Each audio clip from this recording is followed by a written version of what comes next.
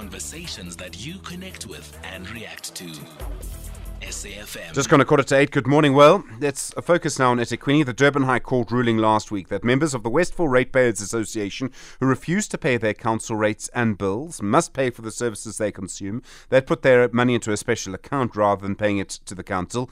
The residents say they've been treated unfairly by the council. They weren't receiving proper services, and also they hadn't been properly consulted about the budget before it was implemented. Well, I'd hoped to speak to the mayor, but I understand no longer available. Malusi Mhlongo is the head of legal and compliance for the eThekwini Municipality. Malusi, good morning. Good morning, Stephen, and the listeners. Previous cases had ruled that people must pay for services. It's not an eThekwini, other previous cases before this started. I presumed you're expecting this judgment. Well, we have had even cases involving eThekwini ruling that people must pay for the services, and it's only logical that the courts will rule in that direction. So you have this judgment, and Malusi, I hate to say it, but I think this may not be the end of the dispute. And what I mean is, yes, you can go ahead and cut off houses. People owe you debt. But are you actually able to go and cut everybody off? And if you do, is that really going to make them pay? I don't know if it will.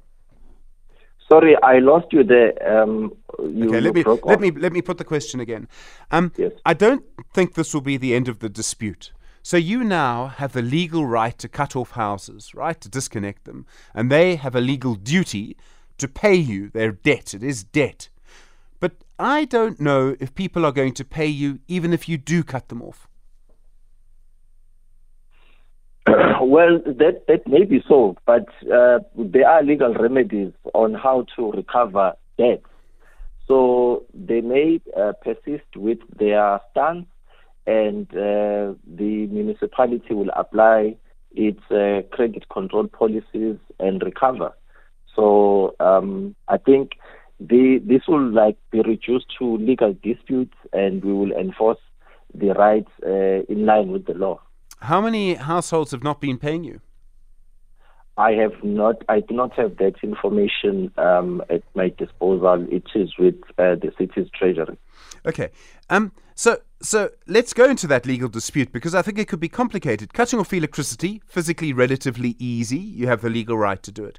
Cutting off water can be much harder. You're not supposed to be able to disconnect someone's water supply. What you have to do is provide them with the supply of water that they can live on, unless the national policy is changed. So are you really going to be able to go and disconnect everyone's electricity who isn't paying and put the special pressure valve on people who aren't paying for water? That is the law. We have to provide the certain amount that is determined in terms of water, putting restrictors, and the electricity we have to cut off. And you cannot continue to supply services that are not being paid for. Except that's what happens in councils around the country, is that people do provide services that aren't being paid for. What I'm trying to get to, let me put it in another way, Malusi, is do you have the technical resources to actually comply with the law and disconnect all of the people who aren't paying their electricity and restrict their water? Do you actually have the ability to do it? Yes, we do. Definitely. Definitely. So every single person who's part of this, you will disconnect them? That's not. It doesn't necessarily follow, because some people may not be paying for different reasons. It may not be because they are embarking on a rates boycott, and others who may have embarked on a rates boycott may have a change of heart and approach the city and make arrangements.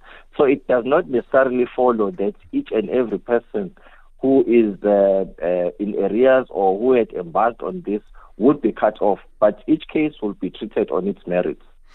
Are you going to try and attach the bank account that people have been paying into? I don't know if you'd have a legal right to do that. Probably not, I suppose, but are you going to try?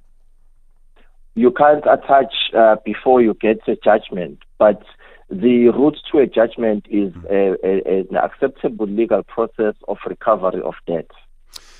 And then if people still don't pay, and they may not pay their debt, I mean, what happens? You're going to try and take their immovable property, cars, things like that? Well, bank accounts cars and household contents are movable assets that can be attached. But if you do not get enough to satisfy the debt, you then get the courts to declare their immovable properties, especially executable, and then you go after immovables. So, Malusi, let me explain why I ask all these questions. What really worries me is that there's going to be some sort of massive confrontation here in two ways. The one is that despite a court order, people may not pay, and they'll be breaking the law when they do that. But I think they're so angry with eThekwini, their argument is that by paying, they're just enabling corruption. That's not what I say, that's what they say.